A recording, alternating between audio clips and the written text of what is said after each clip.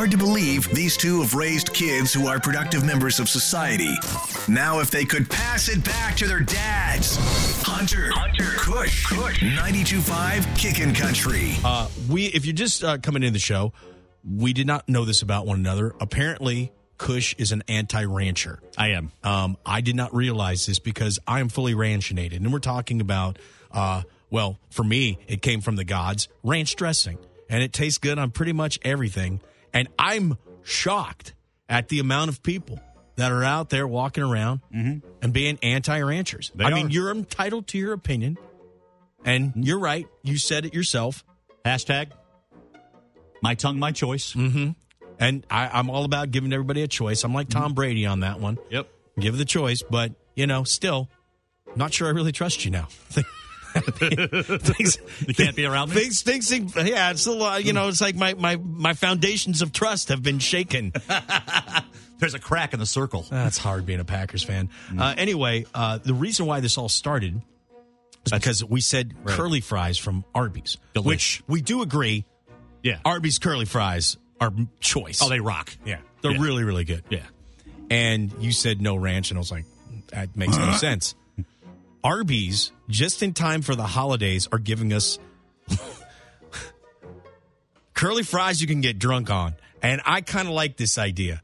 They've got curly fry vodka and crinkle fry vodka. Nice. Now you go with curly fry, right? Oh, yeah. You got to go curly fry vodka. Yeah. And I know. And you think I'm making this up. It's $59.99 a bottle. Dang. And I know, man. It drops November 18th. And then there's a second drop on the 22nd. So right in time for Thanksgiving. Nice. Pumpkin pie and curly fry vodka. Curly fry vodka. That's insane. And it sounds kind of gross, but when you think about it, a lot of vodka can be distilled from potatoes. Oh, yeah. Isn't that where most of it comes So that's from? what fries are. And here's what the curly fry vodka is from Arby's. Crisp, spiced curly potato distilled with cayenne, paprika, onion, garlic. They say the vodka preserves the distinctive and authentic tasting notes of the traditional Arby's curly fry. Tasting notes. And then when you slam one of those things, you know what you do. We got the meats. So we have the meats. I mean, right? Yeah. If you want the crinkle fry vodka, that is salted potato shapes. Salted potatoes is good. Made with real kosher salt and sugar, a subtle homage to the simple perfection of the Arby's crisp and golden crinkle fry. And when they ask, why not?